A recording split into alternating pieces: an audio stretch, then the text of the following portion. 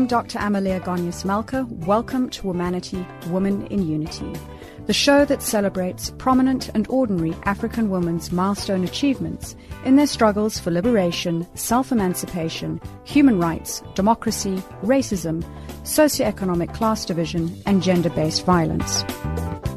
In recognition of International Women's Day, which is celebrated annually on the 8th of March, today's series takes us around the world to hear the voices of international women, ambassadors and high commissioners from different countries who have featured on Womanity in the past.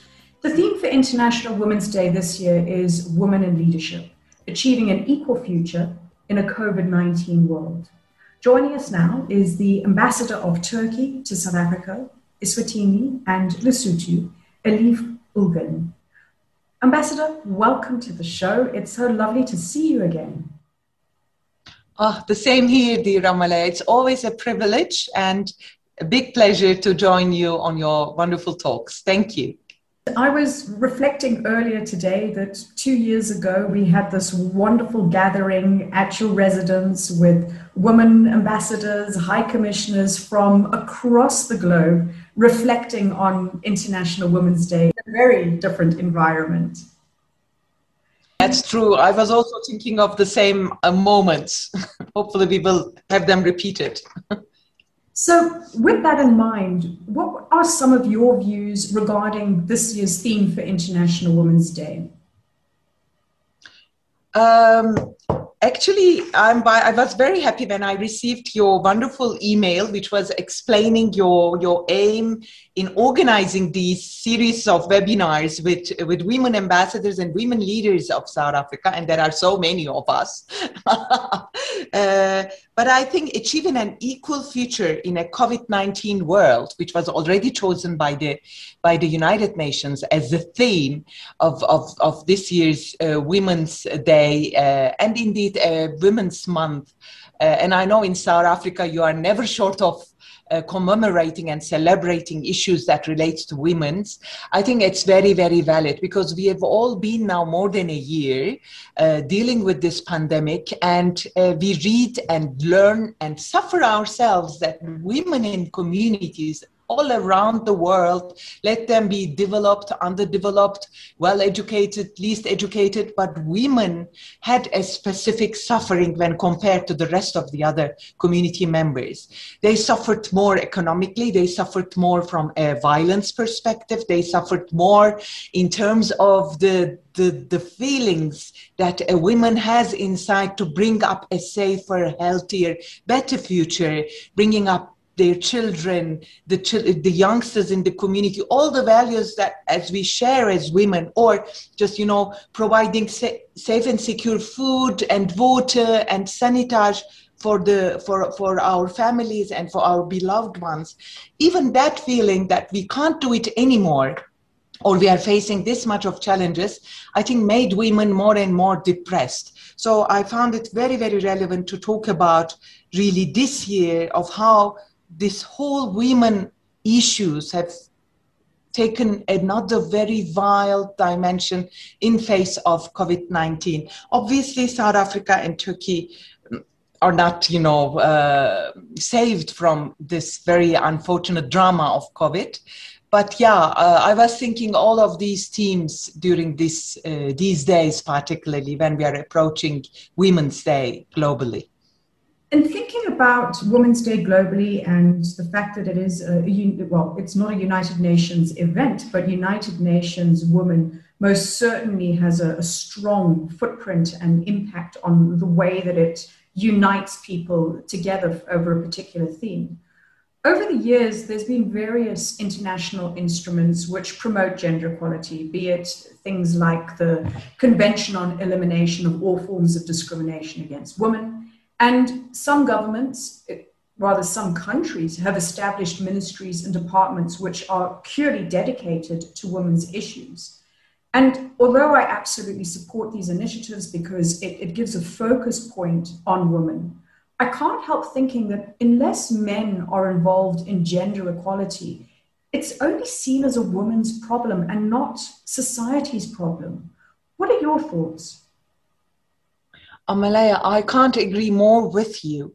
Indeed, I would also like to add not only that man starts to take it as serious as we or those people who really write and read about women's rights, but also I find a specific role for mothers. It's the mothers who bring up the men who in many cases turn life, a good life, into a misery, a heaven into a hell in a woman's life. And these women can be their partners, their wives, their daughters, their lovers. It doesn't matter, but those men, they are brought by women as well. And I think the drama lies here, especially in traditional communities, and my country is not an exception. And I see this also in South Africa, where tradition has a very, I would say, guiding, influencing, in good and sometimes in bad senses, influence on the bringing up of the communities. We see throughout this traditional norms, sometimes even mothers bring up their younger sons with a different perspective than their daughters. And this creates the first discrimination. Even when a daughter and a son is given birth, this discrimination starts. And I think the danger lies very much there. So we have to really go back as the very, very early ages of bringing up our children, that the ideology of that we are equals should also be in the minds of the mothers. And then, of course, with that mother, letting their children grow up with that intention that you are equal with your sister, you are equal with the other sex. When you go to school, when you sit at the dinner table, when you go outside, you are always equals. I think that would really create the biggest difference. But again, reading out about this gender, particularly, maybe we should just quickly touch the gender-based violence issue, which so adorably, the president of your republic, President Ramaphosa, had put forth during the very harsh days of the pandemic. I think it was last year in June or so, in one of his speeches, he said that this country, South Africa, is fighting two pandemics at a time. One is the COVID and the other one is the gender-based violence. And of course, I can just take this for many countries around the world, including Turkey. I think this should be maybe the year where we also learn and teach not only the fight against COVID, but equally the fight against gender-based violence. In many countries, COVID has unfortunately brought more into the surface how wildly gender-based violence is affecting our everyday lives, and how miserably women suffer because of gender-based violence. But again, I'm still believing that we have to take it back. It is the responsibility of men more than women. It's the responsibility of families, particularly of mothers, to fight against this phenomenon. And it is a societal problem. It's a global problem. We cannot eradicate it, but at least we can reduce it. Because human nature has everything in itself, has the good and the bad, has the wild and has the peace, has the love and has the hate inside. But of course, and then we have to have introduced the measures. Also in Turkey, just like in South Africa, and I very much welcome the legislative work that was immediately submitted to the South African Parliament during the lockdown days, and I really look forward to that piece of legislation to come into force. Also in Turkey, we have been introducing new pieces of legislation. We are one of those countries where, like South Africa, where we have ministries, ministers, bureaucratic institutions to protect women, to fight against gender-based violence, to promote women's rights, but we are not there at a perfect situation there. And unfortunately, we can also see, and let me again give the example of South Africa, which is so impressive. When on paper you look at a parliament which is half occupied by women, when you look at a government which is almost 50% consisting of women, but when you look at the problems of women in this country, they're not reduced even 1/4 of the population that represents the nation at those highest levels. When you talk about that point, what it stands out for me is you can have legislation, you can have government representation, but unless instruments are acted upon by the people, because it is the people who are going to be driving the change. And when I was listening to you, you really expressed the power of women. She's got the power on how she raises her children. Those children are going to go out into society. Those children are going to have children of their own. So I listen to you and it underscores the power of the woman. Exactly. We are the most powerful living creatures on earth. There is no doubt about this, women. And I think we are also gifted by God Almighty, because we have got so really natural powers, instinctive powers, and also we are survivors if you look at the history of women. And I don't want to, of course, discriminate against men. I'm the mother of 3 sons, but this also helps me to witness firsthand how powerful we are by nature. So couldn't agree more with you, dear Amalaya. And lastly, Ambassador, please give us a few words that you'd like to share for International Women's Day. Oh, believe in your own strength. We are so strong. Thank you so much for joining us. As always, a pleasure having you on the show. Thank you very much, Amelia, and happy Women's Day. And I would like to also rephrase the wonderful South African saying, you hit a woman, you hit a rock. I love this one. And we have a similar saying also in Turkey. That maybe we should end on this note. And what is the saying in Turkey? Kadınlar dağ gibidir. It means a woman is like a mountain. You know, you can't just go through a mountain. So we are as strong as a mountain. You hit a rock, you hit a woman. Thank you so much again. That was Ambassador Elif Ülgen, the Ambassador of Turkey to South Africa, Eswatini and Lesotho. Hi, I'm Zonke Dikana, a South African Afro-soul musician, songwriter and producer. You are listening to Womanity-Women in Unity on Channel Africa, the voice of the African Renaissance. Joining us next is the Ambassador of Norway, Dr. Astrid Helle, who is the ambassador to South Africa, Zimbabwe, Namibia, Botswana, Madagascar, as well as Lesotho. Ambassador, thank you so much for joining us today in our special on International Women's Day. Interestingly, we just had a conversation with the Turkish ambassador, Elif Ülgen, and she ended the conversation talking about gender equality from the perspective of her country, but emphasizing how well the Nordics do. And I think that given our celebration of International Women's Day and gender equality as being very, very much a paramount theme, that we must pass credit to the Nordics and Norway for your achievements. Thank you so much, Amalaya, and thank you for having me. I really appreciate it a lot. I think when it comes to the Nordic countries, it's a testimony that it's not only about women leadership today, but it's about societies that have developed social equality and reduced inequality for 100 years. So it was through societies at that time led by men, and even before women got voting rights, that we started to have trade unions and legislations to reduce the oppression of the majority of people by a minority.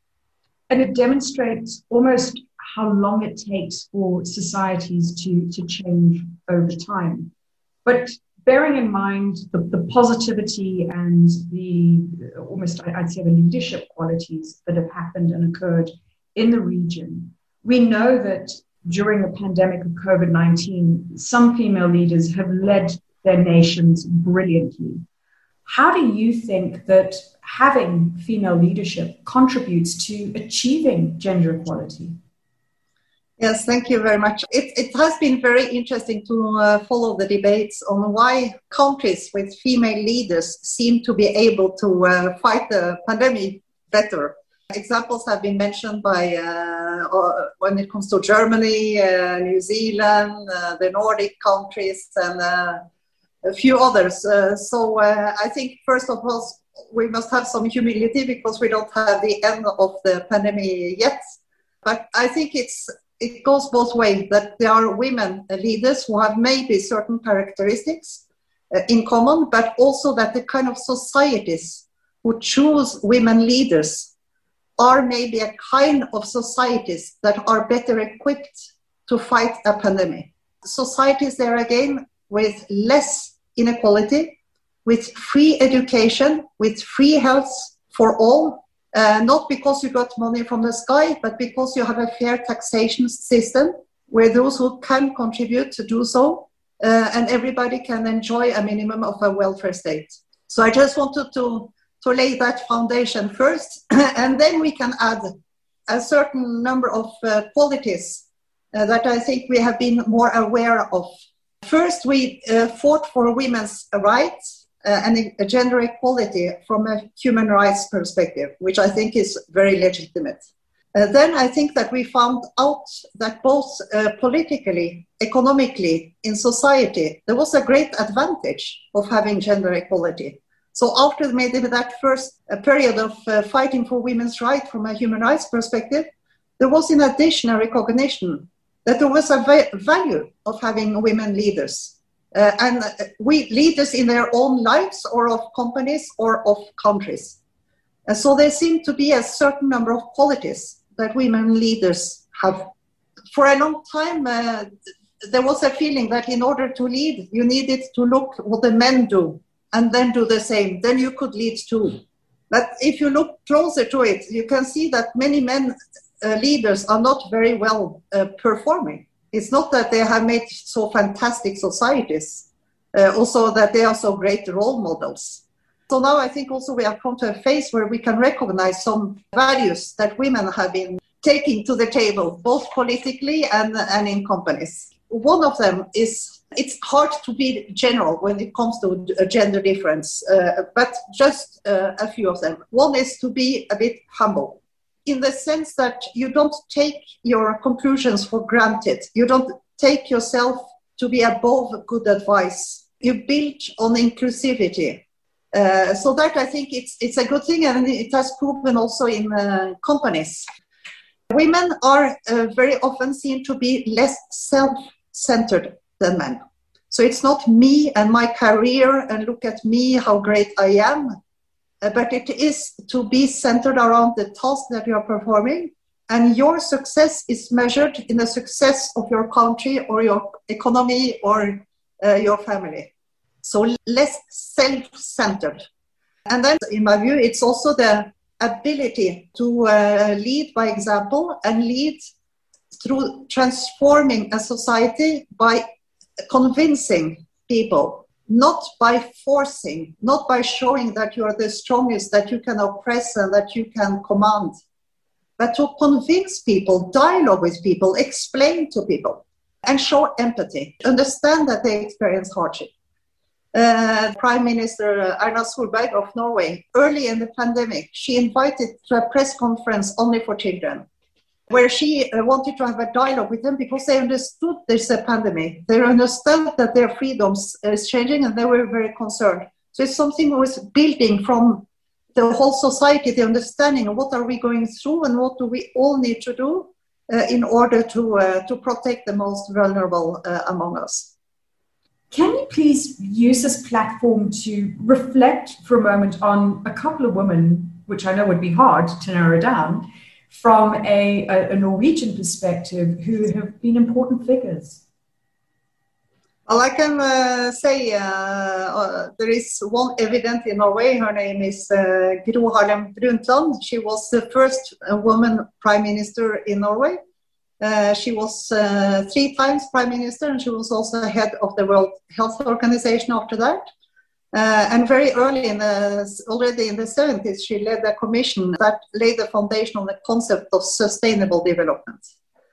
So how do you both have economic growth without destroying the planet? So she was a very important role model, and I will say not only because of being a leader, but the way she was a leader. She was also a mother of 4 children. She had a great empathy and she had a great understanding of the situation of people in the world and in Norway.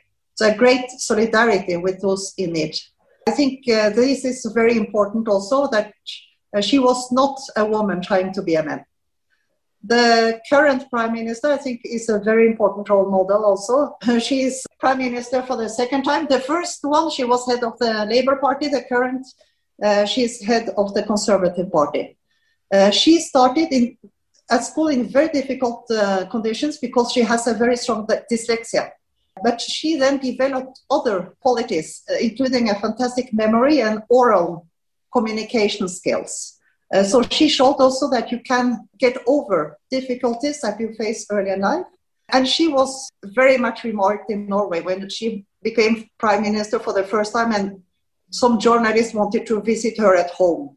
And it was very chaotic. And she had also small children. And she said, okay, this is how it is in my home. But what I do is I'm a politician. So you focus a bit away from what they do in the private life and the shoes they are having and the dress they are having, and listening to what they have to say. So there also, I think it's a role model in the sense that you can be whatever you want as a private person, and you can dress as you want and be at home as you want, and then you are a politician for being a politician. So I think also they're leading by example, in a sense, of letting women define themselves and not being defined by a model. Also, Angela Merkel is fantastic in that regard. She has been an extraordinary role model also for women. I just want to mention also in Norway the case, not somebody who is not a women leader, but there are very many women who are impressive because they overwin hardship and they overcome difficulties in their lives and in their society. That's an author of Somali origin, who is then also now Norwegian, who came as a refugee. And she is author of a number of books, and she has put focus also on the social control that takes place in some migrant communities. And she's a very open and vocal lesbian. So I think also it's very important that role models come from a variety of parts of society and not only as political leaders. Listening to what you've said and the women that you've shared their examples and a little bit of a narrative into their backgrounds, it seems that in the Norwegian context, that people have got the freedom to be who they are and to live out whatever frame of their identity they choose to at the time, that they're not boxed into one particular stereotype. Yes, I think also maybe a society with a greater gender equality, it becomes a society where you will not necessarily blur the lines about what are men's qualities and women's quality as many fear, but it will much more be determined on the individuals. What are my qualities as individuals? And that can be for men a liberating factor, and it can be so for women also. And hopefully it will also be a society where you do not define people by the color of their skin, by their disability. You don't define people by their sexual orientation or gender identity. So in that sense, I have never understood people who can be feminists, but they are racists. And I can never understand somebody who is fighting racism, but who is homophobic. So I think also it's an acceptance of a general openness in society, which should encompass also the broader understanding of what it is to be a human being. Great lessons. Thank you, Ambassador. As we close out your segment, please could you share a few words for International Women's Day?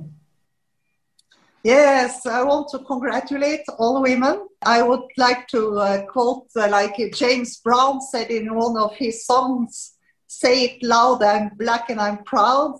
And I think we must also think, I'm a woman and I'm proud.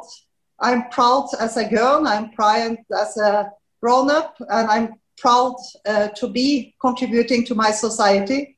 And I think the great pride for women which really goes also to the first issue of your interviews on who is performing well in fighting against COVID. It is the quality of advancing the rights of women in general. So the pride that you can either contribute through legislation or economy, but also to be a good person to the woman that you see next to you. Thank you very much. Thank you so much, Ambassador. That was Ambassador of Norway, Dr. Astrid Helle. Hi, this is Lyra, South African Afro Soul singer and songwriter. You're listening to Womanity, Women in Unity, presented by Dr. Emilie Malka on Channel Africa, the voice of the African Renaissance, a program that celebrates prominent and ordinary African women's milestone achievements in their struggle for liberation, self-emancipation, human rights, and democracy. Joining us next is the Ambassador of Mexico to South Africa, Angola, Botswana, Eswatini, Lesotho, Madagascar, Malawi, Mauritius, Mozambique, Namibia, Zambia, and Zimbabwe. Ambassador Ana Luisa Fajer from Mexico. Welcome to the show, Ambassador. Thank you very much, Amalie. It's so wonderful to be here with you today. Ambassador, this is, as you know, a celebration of International Women's Day. And in this segment of the show, we'd like you to tell us a little bit more about, in your perspective, what have been some of the important gains that women have achieved in recent years as a celebration of this event? Thank you, Amalia. Let me, to answer your question, let me refer to the three main moments in the feminist movements, because I have been reflected very much on the different stages of the movement. And today, what have we gained? Definitely, we have moved forward, but there's still a lot to do. So we look back in history, we can see that in the 18th century, terms of chance equality, freedom, and rights were shaped in reference to favorable opinions regarding women's social integration. But in the 19th century, let's say in between 1850 and 1920, the first wave of the feminist movement emerged, demanding rights from male power systems, the inclusion of women in the institutional apparatus, and clearing the path for the debate of equality.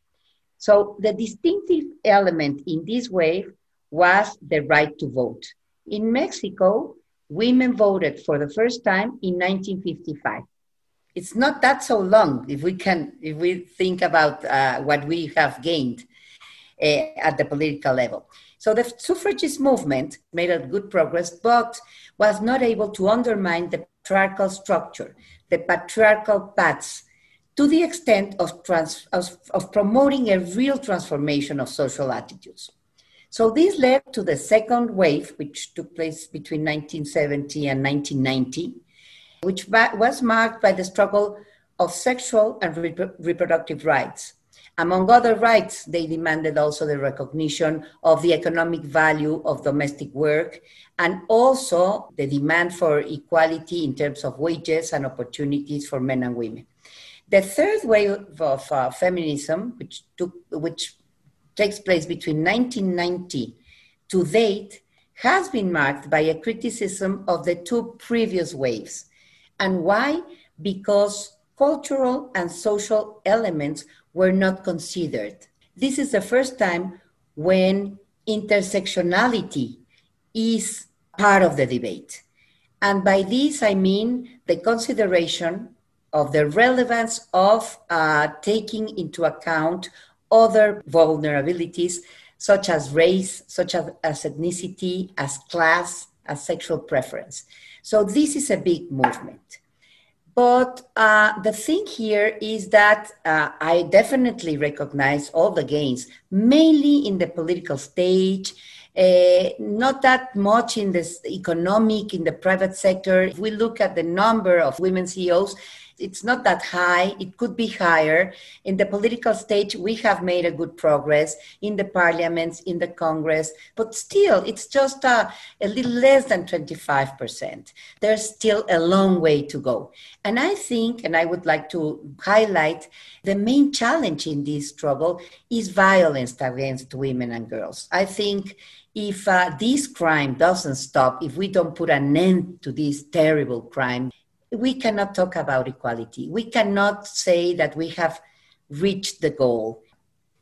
And actually, President Ramaphosa has called it the second pandemics, no? The violence against women, because let's say the transference of the public space to the private space.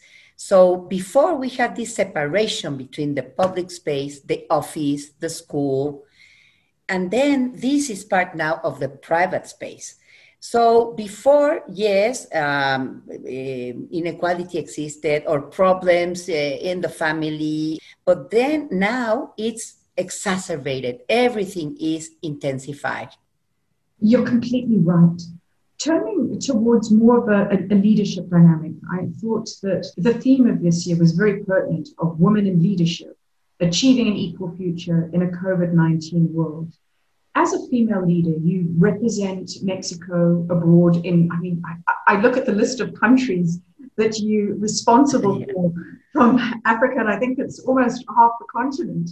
But nonetheless, what are some of the leadership strategies that you found to be most effective? Well, let me divide the answer into two. One is what happens inside my office in a broad sense of the word. And then the outside world, what is a leading role in the outside world. So inside my office, I think that leading by the example is very important. Using an inclusive language, using also cross-cutting gender approach in every single action that we undertake. The other thing is to incorporate women, more women to the team. If I have the opportunity to hire a woman or a man, I would choose the women in the first place. Obviously, I will consider her capacity, but I think in certain moments, quotas, affirmative actions are definitely needed. So the other thing is lead in an inclusive mode. I think inclusion is so important because this is the opposite of exclusion. And we have been excluded for so many years, for decades. So now, if you're a leader, you have to lead in an inclusive mode. Make your team feel like they are part of the discussions, they are part of the decision making, and then you empower your team, your women in the team. My team is 70% women, and I'm so happy and so proud of every single woman. This is a diverse composition. We are women from all over. and we really. I really incorporate them all the time in our discussions, in our conversations. And this empowers them to really feel more secure of themselves, to dare to speak, to raise their voices. And the other thing is lead with a critical awareness and with a sustainable perspective. Having this critical awareness all the time and with a sustainable perspective, I think this is key in order to really reach out the goals, but in a sustainable mode. Because if not, it would be just conjuncture. It's celebrating the International Women's Day, yes, on the 8th, or in the case of South Africa, celebrating in August, the whole month. But if we don't commit to a critical awareness and sustainable perspective, it will be harder for us to reach the goal of gender equality. Can you please use this platform to tell us about one or two significant women from Mexico? Sure. When I was thinking about it, it was very difficult to choose, but I chose two women that have not been recognized as they should. We don't know them. They are not a public person such as Frida or the artists who are much more visible. these women are not visible. So a very good thing is to give visibility to two very powerful women. One is Leona Vicario, who was a journalist, and she participated in the movement for independence from Spain. This happened in 19th century, in 1810. She came from a very wealthy family, and she used her money because he believed in freedom. So she was part of the movement of independence, giving money to the insurgent movement and also weapons. She was in prison. And a very indicative moment in her life was when Lucas Alamán, he was a politician, a conservative politician and a writer, wrote her a letter saying that, diminishing her participation in the movement, saying that, well, he thought that this heroism was a romantic heroism. She was following love, no? So Leona Vicario said, in a very well-written letter, very, very pretty straightforward, she said, you know what, Mr. Lucas Alamán, love is not always the mobile for women's action. I'm free to choose, and I decided to help the movement, to be part of the movement because I believe in the freedom of my country. And I followed a struggle very patriotically. I'm a patriot. So, obviously, no more was written and said because she was pretty straightforward and clear. And the other woman that I really admire a lot is the first ambassador of Mexico to several countries. She was a diplomat. She's Amalia González Caballero. She can be considered the woman with the greatest political power in the mid-20th century. She was a diplomat. She was a writer. She was a member of the president's cabinet. And she was an ambassador to Colombia, to the United Nations, to Switzerland, to Austria. She was really very powerful. She was instrumental in getting the vote for women, the right to vote for women. So she was a character, and she's not visible at all. So now we are recuperating this women diplomat. She also wrote theater pieces and some essays talking about things that were taboo at that time. These two women, I chose them because they are not visible, as they should, but they played a very, very important role to make us be where we are. Like me being here, she definitely bridged the gap for us to move forward. And lastly, as we close out with our segment today, in honor of International Women's Day, please share a few words of inspiration or wisdom that you'd like to convey. Absolutely. Well, I would say, as I said in my first interview with you, I think a year and a half, sit at the table. I would tell women and girls, sit at the table, raise your voices, look for mentors and mentor other women. Make the battles for gender equality yours.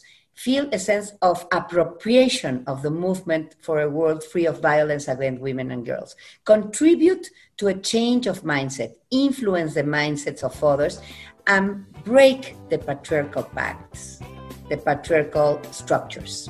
I would convey this message to all women and girls in the worldwide. That's a great message. Wise words to live by and put into practice. That was Ambassador Ana Luisa Fajer from Mexico.